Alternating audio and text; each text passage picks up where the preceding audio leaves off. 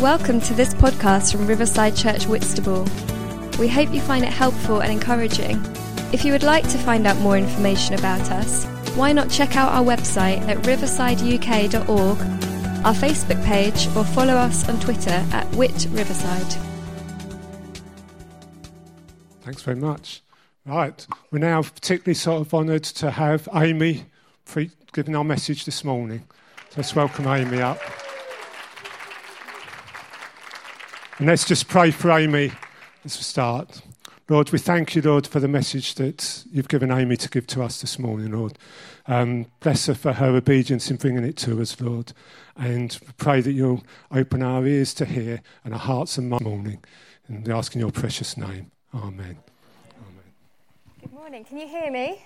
Have I turned this on? Excellent. Great. Thank you very much for listening to me. It's an honour. So we're doing a series on the red letters of Jesus. And so Simon said, okay, pick your favourite words of Jesus. And I thought, brilliant, that's easy. It's actually really hard because Jesus says a lot of good things. So I kept trying to pick my favourite and I just couldn't. So I did what I probably should have done at the start, and I prayed, and I said, God, is there anything that you need me to hear and that maybe the church needs to hear? And I had this verse running through my head, and it's from Matthew 28:16-20, and it's the bit at the bottom that was running through my head, which is the version that was going through my head was, and remember, I am with you always, to the very end of the age.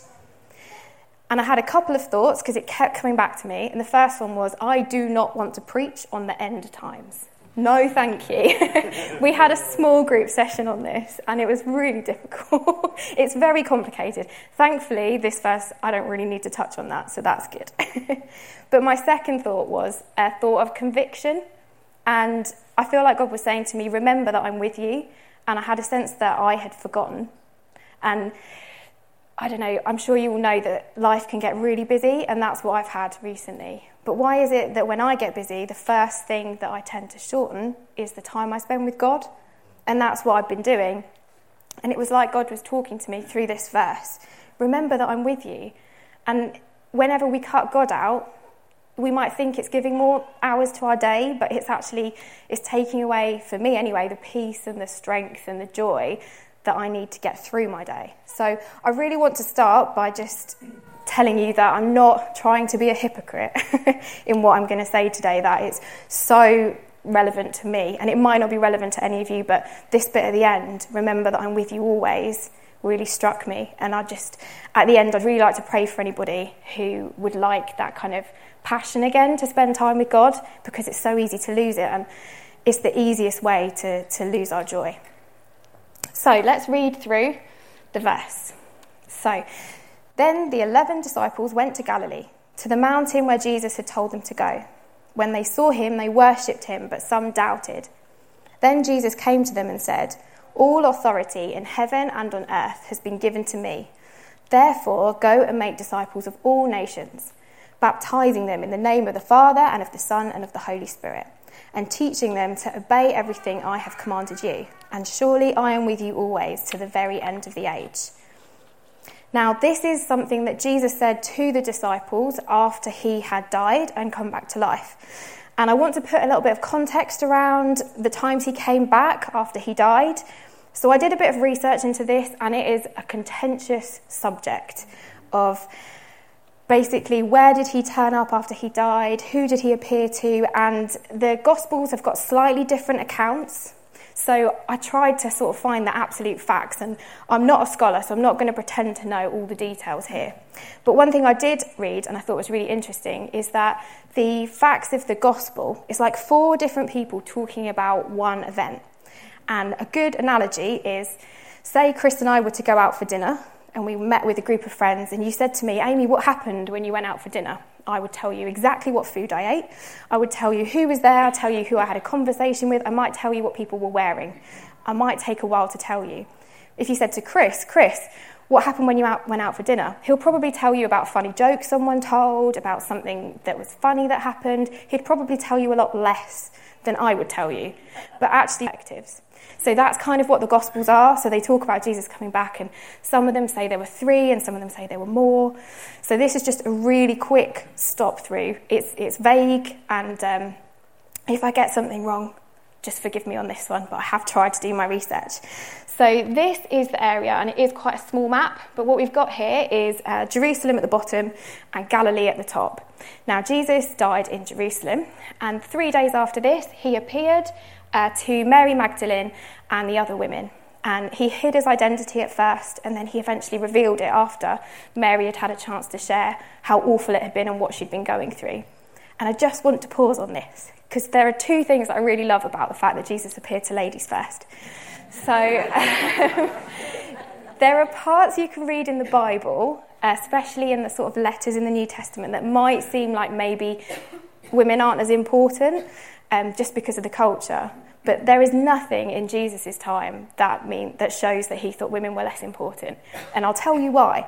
Women in this time could not act as eyewitnesses because their testimony was not felt to be important. We were above animals, but nowhere near on the same level as men.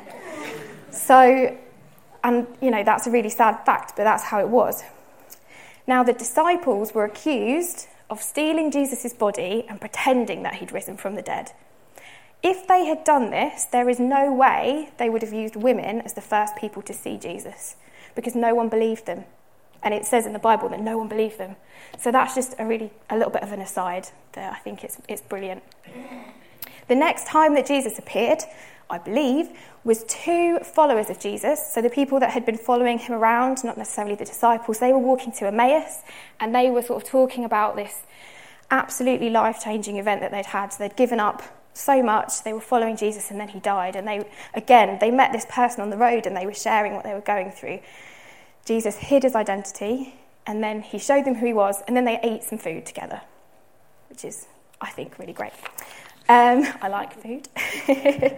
So the next time is, we're not 100% sure. He turned up to the disciples when Thomas wasn't there. They were quite shocked, obviously, to see him.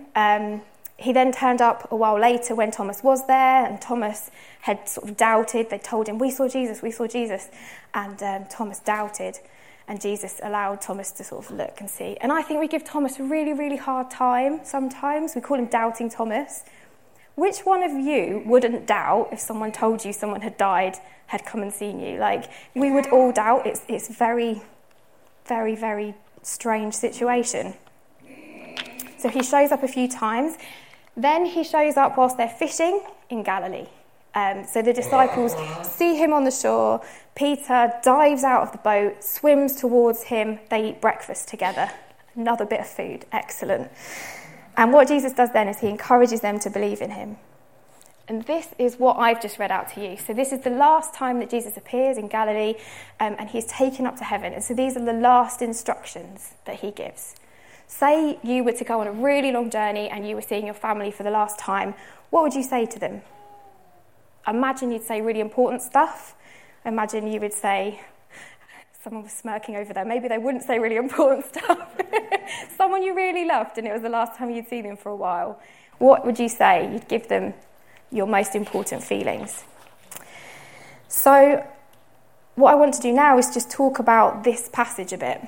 And the thing that I love about the Bible is that it wasn't written in English.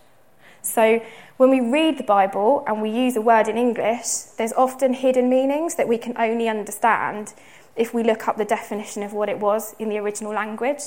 And I think I've got this, I'm a tech geek, and I've got this app on my phone, and you can click on a word and it will tell you what that means in the original language. And I think it's amazing. So what I've done is I've done that on a few of these words. So, to put it into context, Jesus had died, he'd come back, he'd appeared a few times, and now he was appearing to the disciples on a mountain, which is a quite significant place in the Bible. And when they saw him, they worshipped him. So they got the microphones out and, they clapped. That's actually not what they did. They worshipped him, and the definition of this is to kiss someone on the hand, like you would do with a queen or a king. But my favourite sort of flavour of definition of this is to lick someone's hand like a dog. We don't have a dog yet. I'm hoping to have one. I got that one in there. We don't have a dog yet, but I imagine it's the best feeling when you've been at work all day and you come in and your dog's just really pleased to see you, and they jump at you, they slobber on you. Maybe that's not so nice, but that's kind of what this word means. How pleased must they have been to see him? And we're British, some of us here, and that doesn't feel very natural to us, that kind of outward show of emotion maybe. But it's what's going on in our hearts. Are we like slobbering dogs in our hearts? That's a very weird thing to say, but are we that eager and pleased to see Jesus? And I'm not always like that, and I wish I was, but that's what the disciples were like when they saw him. And the next thing is that some doubted. And I've touched on that already, but let's just look at this. Let's give them some credit. How many times have you met someone who does miracles, who raises people from the dead, who heals sick people, who seems to know what you're thinking before you even think them? How many times have you met someone like that and then you've had such hope, and then they've died, and then they've come back? I don't think any of us have seen that. There is nothing in the world, in the past or in the future, that is like Jesus. We've got no frame of reference for him. There's nothing in our minds that we can compare him to accurately. And we're taught from a very young age to look at the evidence around us, to look what we've encountered before, to make sense of what is in front of us. So there's no way that we can make sense of Jesus looking at what we already know. Of course they doubted. And I'm going to say something a bit bold, and I apologise if I'm wrong, but I don't think it matters how long you've been a Christian. I think there will always be times when you look at this and you think, whoa, that's really unbelievable. I mean, when we were singing the Creed just now, I believe in the virgin birth, I believe in the resurrection. We're saying things that are actually, from what we've been taught to know, impossible. And of course we're going to doubt. Of course they doubted. This has never been done before. It will never be done again. This is the Son of God. If we were able to understand him, would he be the Son of God? So I think the thing I really want to say is that it's okay to have doubts. The disciples had doubts. But the thing that you can do with those doubts is you can say, okay, I doubt this. This is really hard to understand. But Jesus, I'm going to give you credit. I'm going to give you the benefit of the doubt. And when you give him the benefit of the doubt, that's when you start to realise, oh, it's true. You've got to take that step of faith to go, this doesn't make sense, but I'm going to trust you anyway. So I hope that I said that in the way that I meant it to come out. So then Jesus goes on to say, all authority in heaven and on earth has been given to me. And we skim over that, all authority. Wow. But actually, not long ago, this man died. If he had all authority, why was he allowed to die? In the sort of culture of the time, the idea of a Messiah was definitely not someone who died. The idea of a Messiah was a mighty warrior who would come to Jerusalem, overthrow whoever was lording it over the people at that point, and just kick them out. So what the disciples were expecting, although Jesus had started to have conversations with them saying this isn't how it's going to go, they were expecting a mighty warrior to come and kick the Romans out. They saw the enemy as the Romans at that point. And actually what happened was Jesus was killed by those Romans. How disappointed must those disciples have felt? I mean, it's just gutting. If you try and put yourself in their shoes, they followed this man, they gave up their lives, they gave up families, they gave up jobs, and they were expecting him to conquer the Romans and bring sort of the Jewish... And he died. Not only did he die a criminal's death. And people were laughing at him. If he had all authority, would he really have let them... I'm not going to go into details because there's children here, but would he really have let them crucify him? You can imagine those doubts going through their head. And so often, there are times in our lives when we expect God to do something glorious and wonderful, and there's a problem in front of us, and we're praying about it, and we're like, oh, God, you could fix it this way, and it will look amazing, and everyone will look at you and go, wow, it's a mighty king. You're a warrior king. And sometimes he does that, but then there are other times when we go, God, you could fix this situation and it could be glorious. And he goes, actually, I'm going to take you down a different path. I'm going to take you down a difficult path. I'm going to take you down a path that looks like you're failing, that looks like what I'm doing isn't working. And actually, by going that way, there's going to be so much more joy out of it. And I feel like when I was planning this, that there was a phrase that went through my head, and it was, the apparent failure in your life is the very thing that God will turn into the most incredible success. The worst thing in your life, the thing that looks like a failure, the thing that you look at and go, God, what are you doing? Where have you been? That's the thing that God will turn into the most incredible success, because that's what he did. He died. That was an apparent failure, a massive failure. But that is the most incredible success. And it's the same in our lives, because God, he uses patterns. And this is one of his patterns. So if any of you are looking at your life and going, oh my goodness, what have I done? I've failed. Or God, what are you doing? This makes no sense. Just trust, because that could be the very thing that God is going to use to make a huge success of him and of you. Now moving on to the next bit.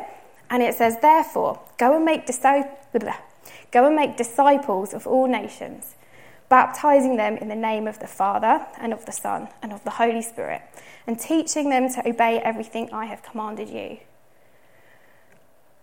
When I used to read this used to scare me. I used to think, I'm not up for that. And the thing I thought in my head, and I don't know if you think, I think of people in great crowds, giving an altar call, kind of trying to convert people.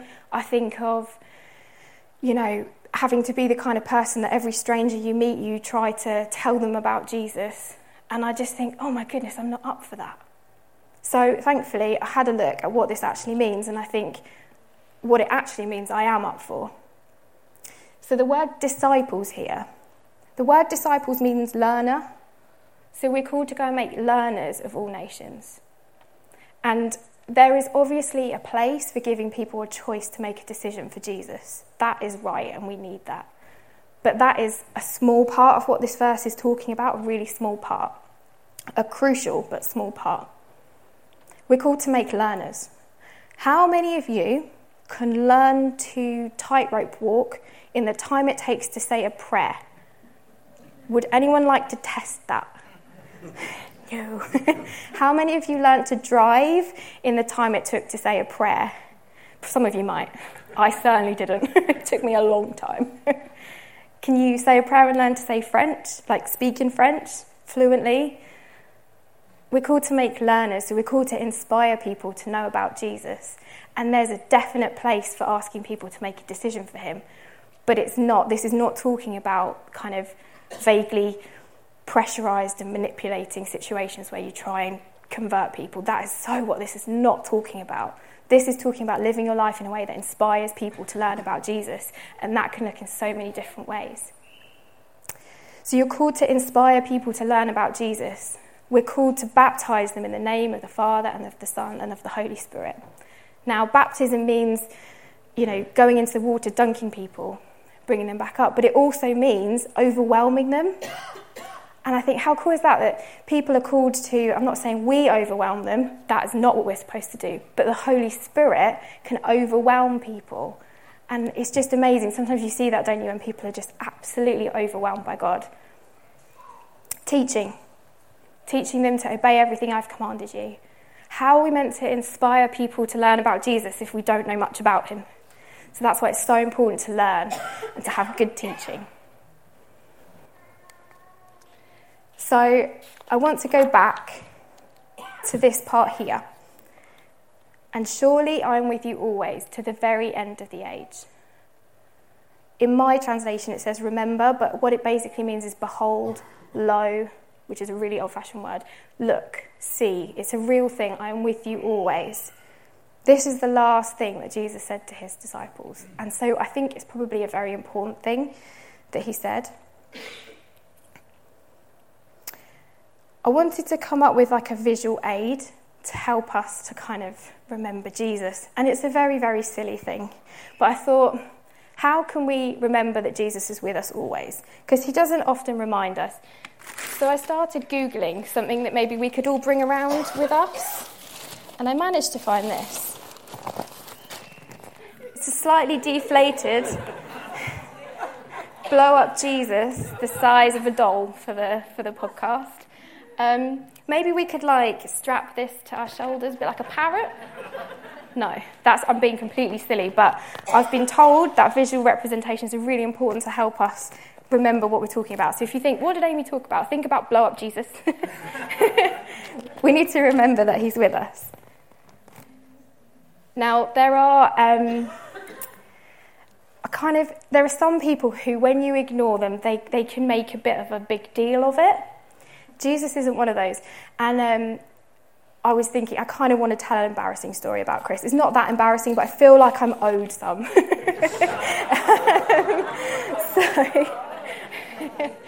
So whenever I go out for dinner with Chris and I start checking my phone, he's quite vocal about the fact that I'm not paying him attention. So you'll get a few sarcastic comments, and I think people are smiling over here. After church, have you ever been on the receiving end of a Chris rant? Phone rant, when you finish church, you check your phones. Oh, I see, anti-social network. Everybody's just checking their phones. Chris is really vocal when I forget about him, which is useful because then I don't forget about him. But Jesus is not like that. Thankfully, when we ignore Jesus, he doesn't send us a sarcastic message through the clouds. Oh, I see, I just died for your sins and you're not even paying attention to me. Thankfully, that doesn't happen. He's not going to interrupt us to tell us. He might, when you're praying about what to speak about, give you a verse that says, remember, I'm with you. But he's quite a gentleman. And I really want to pray for people who just need a bit more of a sense that God is with them, because it's so easy to start serving and to get sort of preoccupied with what we're called to do that we don't spend time with the one that we're called to love. And I think there's nothing wrong with that. I think it happens to everyone. It's not best for us. It's not what Jesus deserves, but it's something everybody does. So at the end of this, I'd really like to pray for that group of people who just are struggling to remember, struggling to make time for God. But I also want to pray for people who just can't feel that he's with them, or you've just come through a time that's been so difficult, you can't feel that he's with you. Because everybody goes through those times in life. It's not easy. Sometimes when you become a Christian, it gets harder because suddenly you've got a world of opposition. Sometimes there are times when life is so difficult, you just can't see God. And there's an amazing poem, and I'm sure you've heard it, but if you haven't, you're in for a treat. If you have, you're in for a treat. This was written by Mary Stevenson, and I don't often like poems because I'm not that kind of person. When I was at school, my mum had to explain them all to me when I was trying to do English, that this is a cracking poem, it's brilliant. One night, I dreamt a dream. As I was walking along the beach with my Lord, across the dark sky flashed scenes from my life. For each scene, I noticed 2 sets of footprints in the sand, one belonging to me and one to my Lord. After the last scene of my life flashed before me, I looked back at the footprints in the sand, and I noticed that at many times along the path of my life, especially at the very lowest and saddest times, there was only one set of footprints. This really troubled me, so I asked the Lord about it. Lord, you said once I decided to follow you, you would walk with me all the way. But I noticed that during the saddest and most troublesome times of my life, there was only one set of footprints. I don't understand why, when I needed you the most, you would leave me. And he whispered, my precious child, I love you and I will never leave you. Never ever during your trials and testings. When you saw only one set of footprints, it was then that I carried you. And so often it can feel like that in the hardest times. We can't feel him. His presence seems really far away. Nothing seems to make sense. But the fact is that he is with us and he is carrying us. And I don't understand why it can feel like that, because it seems quite cruel. But he is there. And I don't think it would be right to preach on this subject without sort of giving some attention to that feeling of when you're going through such a tough time and God's not there. So this is the point where I just would really like to pray for people this morning. So I want to pray for a few groups of people, and it doesn't matter which one of them you are. And I'm going to ask you to come to the front, not because there's anything special about coming to the front, but it just is easier to pray when you're at the front. However, if you don't want to, stay where you are and you can still, God will still look after you. So the people I want to pray for are those who have been serving and doing all these things for God, and they just need an extra sense of him. They need to get that passion to spend time with him back. That's one group of people. Another group of people are those who are going through really tough times and they can't feel God.